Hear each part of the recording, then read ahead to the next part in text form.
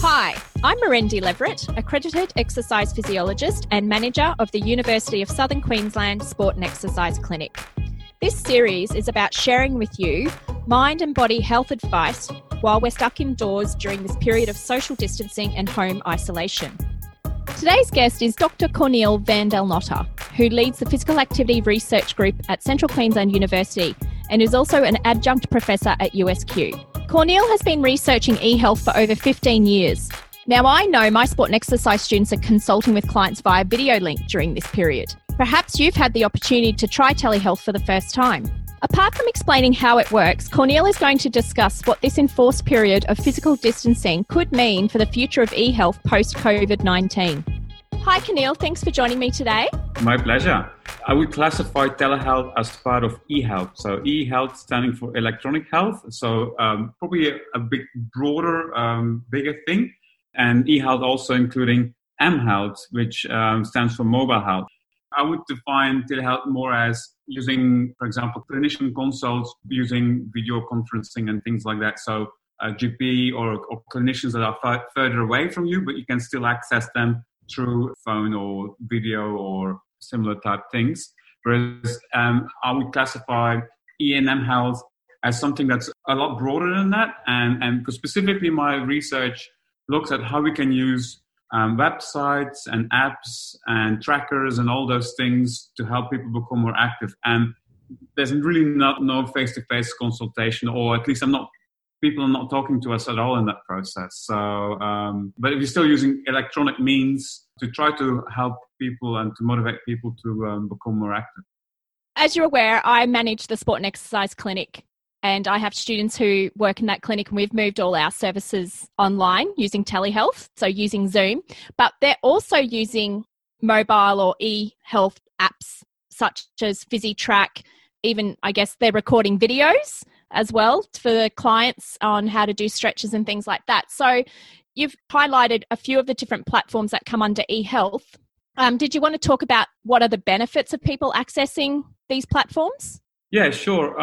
The obvious benefit is that in this day and age of COVID, we don't actually have to be physically in the same room, but we can still deliver facilities. And especially for the specific populations for whom that is always very relevant, right? Not just when we have a pandemic going on.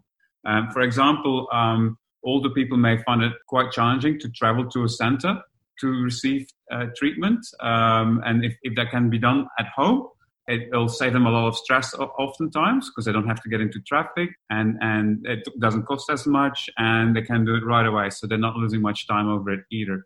So these are a couple of benefits.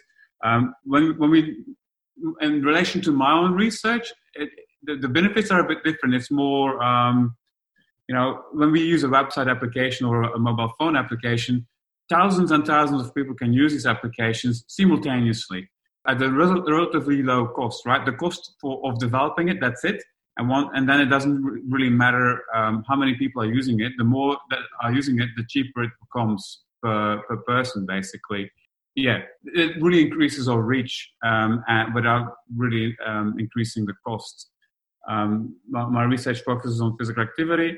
Half the population is not meeting the guidelines. How can we reach half the population without, burning a massive hole in our hand? So that's why things like E&M health become very attractive options. Why is it more important now that people jump on board and access e-health, m-health now whilst we're in isolation? Well, of course, there's the perfect opportunity. People sitting at home getting a bit bored, but also just the fact that sitting alone at home alone a lot of the time can really have negative mental health outcomes. I think, people are social animals, so they need social interaction, and we're being deprived of that. So that's going to have consequences. So now more than ever, it's important to still try to connect at some way. I mean, we talk about social distancing all the time, but really it is physical distancing. It is not social distancing, right? We can still be social. We can still talk to each other. We have all this technology at our fingertips. So let's just do the physical distancing so that the virus and the microbes can't travel. But we can still be very social using all our technology these days, more than ever before. So I think, we're really fortunate that it happens now. Another 100 years ago, when the Spanish flu was raging around the planet, because we have many more options to still connect with people, and applications that, motivate you to, for example, to be active through, self-monitoring and goal setting and all these other, what we know, behavior change techniques that help people to be more active and change their behavior. What do you think is going to happen once we, move out of this situation of distancing? Do you think mHealth, eHealth is just going to take off even more now? I don't have a crystal ball, unfortunately, but I do think it's likely that it's not all going to go away. Many of our major capital cities around Australia, traffic is really stuck, right? And so if we can work from home, why would we go and sit in traffic an hour every day if we don't have to? So I do think the use of all this remote technology that still allows us to be productive and healthy will increase after this, because a lot of employers, for example, are now set up to do this, whereas before it was really a priority, so it didn't really happen. So I do think a lot of it will stick, probably not as much as it is now, because it's probably a bit overkill as well at the moment. But I do think, there will be greater uptake of E&M health or telehealth, or whatever you want to call it, once COVID moves along.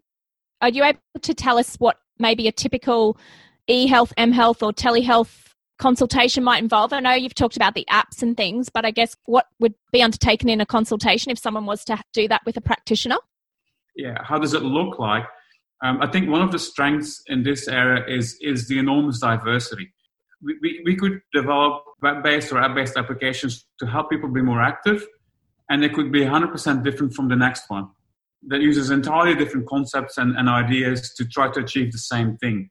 And that's one of its strengths. It's just how do you apply what, basically. A couple of the things that you'll see in most physical activity applications is self-monitoring, so people tracking how active they are, and goal setting, because we know that they're really powerful tools.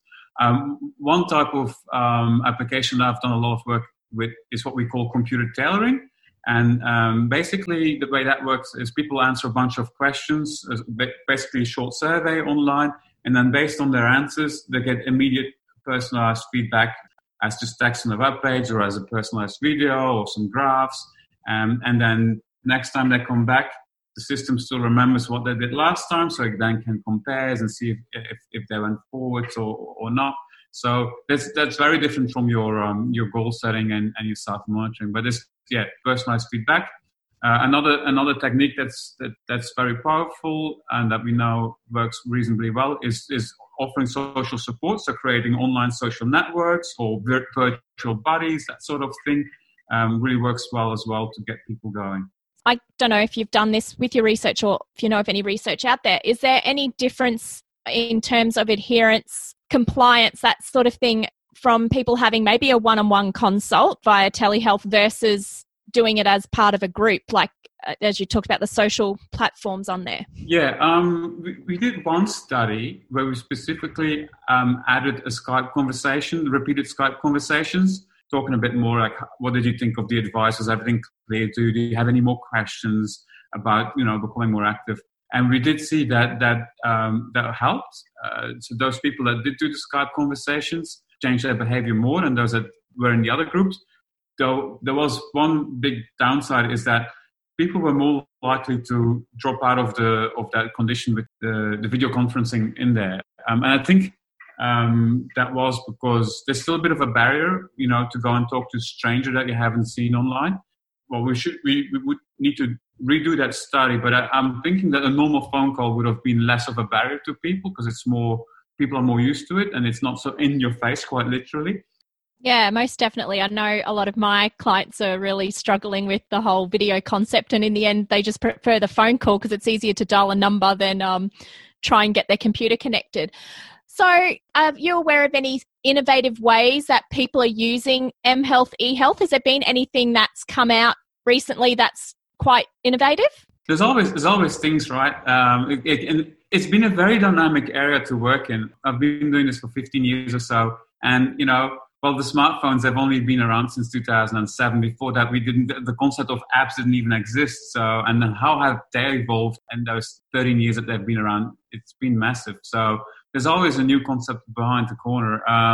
And something that I'm now pretty focused on, at least I'm trying to get to secure funding to do research in this area, is the use of chatbots. But basically, my research is very focused on the automatic personalization of information, so that we don't need a real person to deliver still very highly relevant information to people. And so one way of doing that is through chatbots or conversational agents is a different name that we often use for that. And so we're looking into developing a new one and using artificial intelligence, so that they actually learn as they get more exposure to people and become better and better at what they're doing. But for us, at least, this is baby steps. But I'm quite excited about that possibility and really keen to explore, can we make this work? And the beauty of chatbots is that we can add them to a website, we can put them in an app, we can put them in a smart speaker. They can be everywhere because they don't have a real interface. That, one of the main downsides of apps and websites is they always need to be updated. For example, we are running the 10,000 Steps project down here in Rockhampton, and I think we're up to the project's been around for nearly 20 years. Next year will be 20 years, which is a bit of a milestone, but we're up to our 4th website, right? And if you look back at screenshots of the very first one, oh my God. Very primitive. Yeah, no daggy. But it doesn't take long for a website to get outdated, or an app is even worse in the sense that the platform providers will make changes to their platform, your app will stop working, and so it needs constant updates. So the idea of the chatbot is a bit neater in that it doesn't really have an interface. It's just kind of a bit of a brain that somehow it talks to you. I mean, obviously the brain is computer code, but that's the best analogy I can come up with. I guess chatbots to me sounds a little bit like Big Brother. Do you think people will adapt to it? Like having it's essentially a robot responding to your questions and answers, isn't it? Yeah, well, it can be a lot more than that. And you're totally right. It can be a bit like Big Brother, because where we're going with our thinking right now is that if we can nudge people into action, we want to use data from their surroundings to, make more sense. So if we know what's in their electronic diary, we know if they're busy or not, if they've got time or not. If we know through their phone their GPS position and link GIS to that, we know whether they're near a park, whether they could be walking or not. If we know the weather reports, then we also know whether the weather is good for a walk or not. And if we have their activity tracker, then we know whether they've been active recently or not. So if they've just gone for a run, well, no point suggesting them to do even more activity. They've kind of already did it. But if they haven't been active for a couple of days, then there's a lot of information there that we can just grab from around people just to nudge them doing the right thing. But I think, I think there will be huge variability in to what extent people are agreeable with sharing all that information. Some people will be totally freaked out, and others will more is better because it will make a better product, but you also probably know a lot about me. And not everybody will be comfortable with that.